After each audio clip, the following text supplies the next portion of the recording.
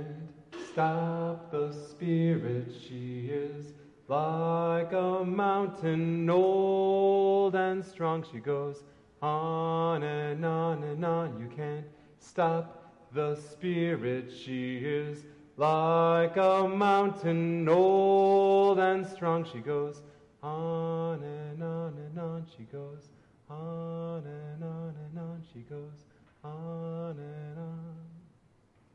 Amen.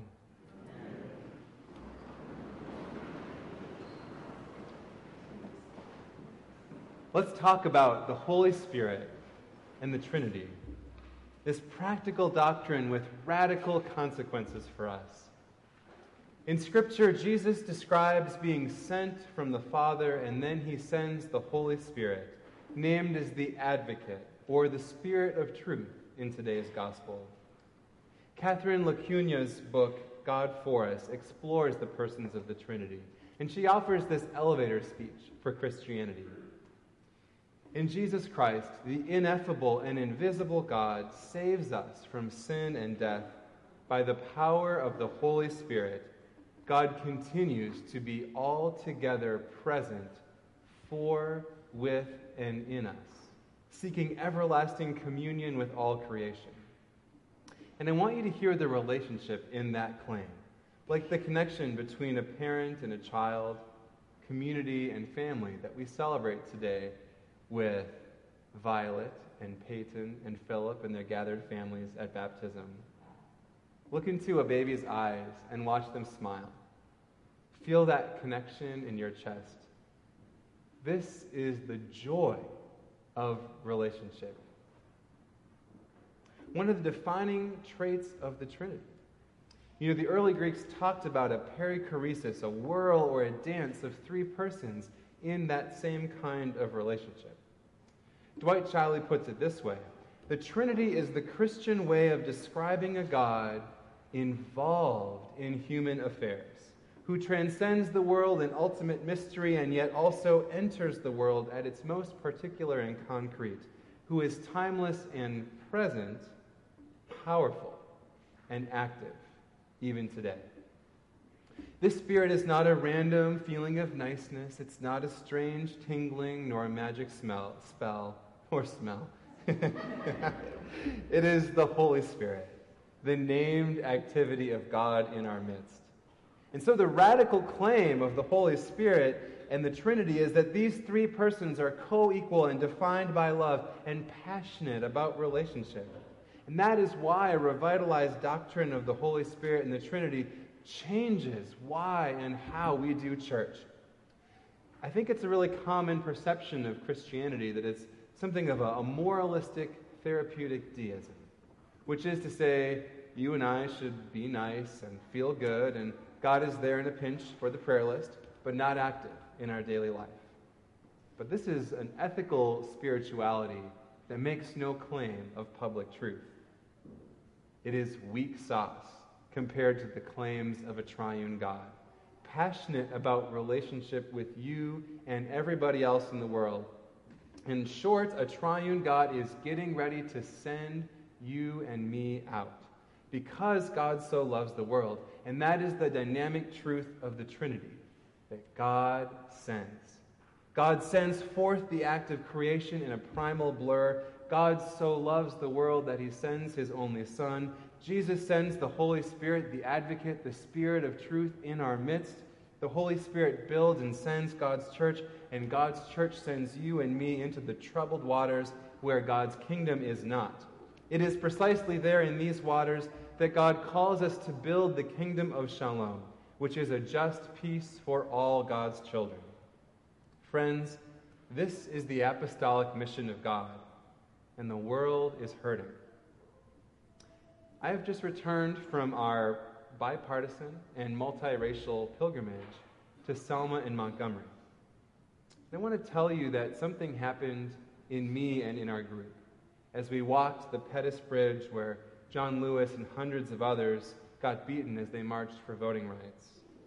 Something shifted for us as we listened to the stories at St. Paul's Episcopal Church in Selma, where seminarian Jonathan Daniels was rejected by a white usher, just a few days before giving his life to save Ruby Sales from the shotgun blast of a Klansman. We were shaken to our core as we learned the grim and all too often hidden stories of racial terror lynching in Georgia, the third deadliest state in the nation. Even talking about it now, I feel nervous to tell you about it. We learned that these murders were systemic, intentional, and they involved the complicity of law enforcement.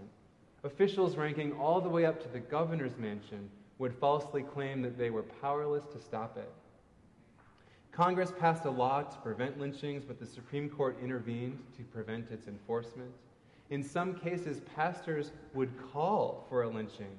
At one point, All Saints even raised money for the Klan, at least once during this era, and fewer than 1% of these murders were prosecuted. Lord have mercy. As I walked through the museum and the memorial, I found myself feeling sad, and then angry, and then defensive. I wanted to distance myself from the evil. I wanted to look away. I could really empathize with the people who want to stop talking about race.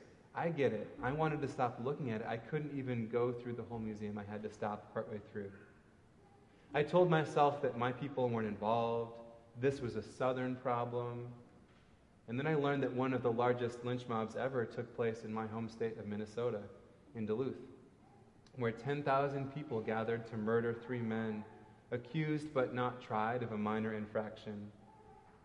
And we asked ourselves, how is it that the religion of the crucified could become the religion of the crucifier? Which is to say, how is it that the religion of Jesus, the Prince of Peace, the man who shows us how to love and was killed for challenging empire, how did this Christianity become the religion of the crucifier?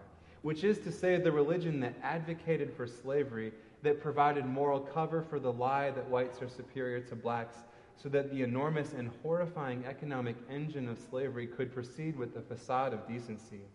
And then when slavery ended, a religion that would remain all too silent as lynchings terrorized the South, and at times explicitly condoned them, including by listing them in bulletins. How did that happen? How could we miss the legacy of slavery, which led to racial terror lynchings and redlinings and housing policy explicitly designed to limit black ownership, and a GI Bill that wrote black soldiers out of the benefits, so that as the middle class flourished after World War II, black families were largely cut out of the feast, and then a war on drugs that Nixon's advisor John Ehrlichman later admitted was designed and targeted for black men under the guise of law and order, so that now our country, with 5% of the world population, has 25% of the prison population, where 12% of our population is black, but 33% of the prison block is black, and 1 in 3 black boys will go to jail. How did we let that happen? The connections are as clear as day. And I respectfully submit to you that part of the reason we let that happen is because we didn't tell that story in predominantly white communities. Black folks saw it happening. They knew about it. They can tell you about it. But I didn't hear about it growing up. Did you? Bryan Stevenson, who founded the Equal Justice Initiative, says that none of us deserves to be defined by the worst thing we've ever done. His beautiful work, Just Mercy, aligns with the Christian claim that in Christ, our past need not define our future. There is good news in grace and reconciliation, but as we learned from Naomi Tutu just a few weeks ago, reconciliation needs truth. We don't have to hide from it. We don't have to feel shame or guilt, but we have to know better so that we can do better. We have to grapple with the past so we can shape the future. As part of our pilgrimage, we started looking into our own history, personal and collective. Let me just tell you, spend some time on Google with the name Richard Peters. He was an Atlanta railroad and real estate magnate whose family owned most of Midtown, giving lands to All Saints, St. Luke's, Holy Innocents, Episcopal churches, and selling to many other institutions, including the Fox Theater.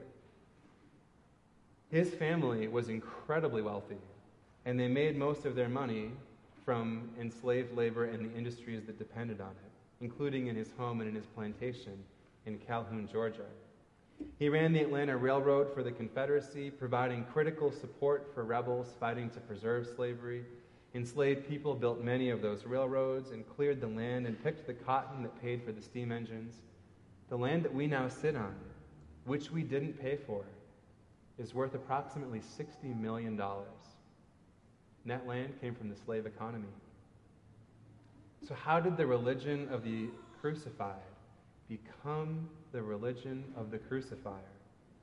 And how do we find reconciliation amidst these difficult truths?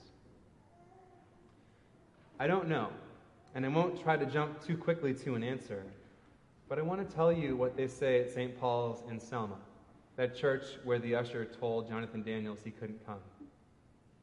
It's a Maya Angelou quote. Do the best you can until you know better, and then when you know better, do better. Do the best you can until you know better, and then when you know better, do better.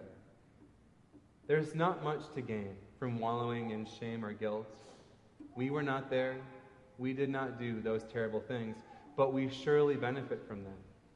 And one of the themes that emerged for me personally on the trip was that silence is violence, which is to say that silence in the face of evil allows violence to continue. Silence in the face of problematic broadcasts and policy and social media posts is violence.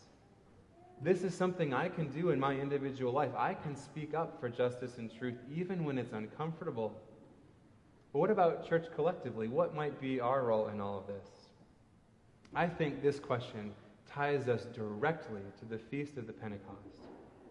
It has to do with the difference between movements and institutions.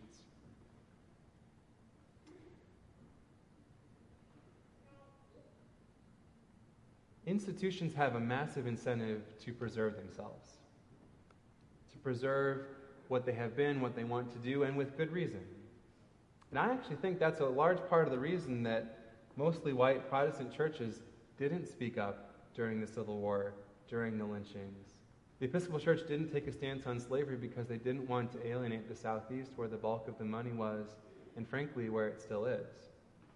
My dad was a rector of a church in Wichita, Kansas in the late 50s, and he would say his greatest regret, he liked Dr. King, he wanted to get involved in civil rights, but he didn't say anything because he was pretty sure he'd lose his job and jeopardize his family's only income. In fact, senior leaders are measured largely by their ability to generate the vital stats like attendance and budgets, and vestries understandably look at signs of institutional health. But I want to tell you about a church we met in Selma called Tabernacle Baptist Church. That's not what they did. They bet the ranch on voting rights in 1925, way before it was nationally supported. And then in 1963, they hosted the first ever mass meeting for voting rights amidst threats of violence. And you would have thought that everyone in that meeting there was black. And then, when a pickup truck full of white high school boys pulled up, and they jumped out and they were armed with wooden clubs, they intended to start a bloody riot. And a single voice called from the crowd, "Go home." The boys recognized the voice. And they got back in the truck and they drove away. Nobody knew who said it, but whoever it was prevented bloodshed. Years later, Tabernacle learned that the voice that came was from the white high school football coach who came to protect the gathering. Mr. Phil, could you turn on the pulpit mic, please? Thank you. He could have lost his job. He could have suffered violence, but he was drawn to the movement. He came to the gathering at this church, and faced with violence, he did not remain silent. Pastor Dion told us the church needs to forget about preserving the institution. Don't worry about that. Be on the lookout for movements. He called us to pay attention to the energy, the calls for a more just creation, and then to show up for justice and love and compassion. That is what All Saints has done at our best. That's what we did when we got involved in the HIV/AIDS crisis in the 80s and the 90s, when we dug a cemetery in our garden so we could bury with dignity all those folks whose families had forgotten or abandoned them. That's who we are at our best. We are a movement church. We are an active church. We are difference makers when we set our minds to it. And I actually think that's what's possible when the Holy Spirit is the principal public leader of the church.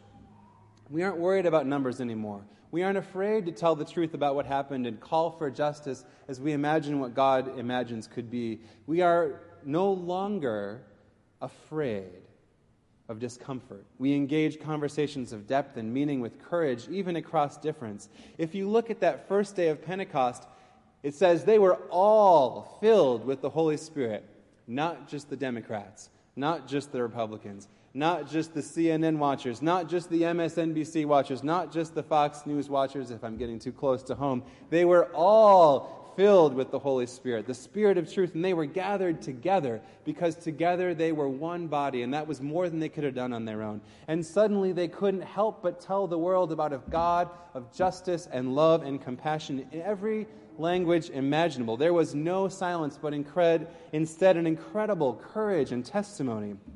And friends, I want to tell you, this weekend I saw things I will never unsee. I learned lessons I will never forget. And for the times I have been silent in the face of violence, I want to ask for your forgiveness and for God's forgiveness. For the ways I have benefited from and been complicit in unjust systems, I want to ask your forgiveness and God's forgiveness. And for the ways in which you and I are called to contest and correct these broken systems, in particular as we discern how God might be calling us to steward the gift of a $60 million piece of real estate.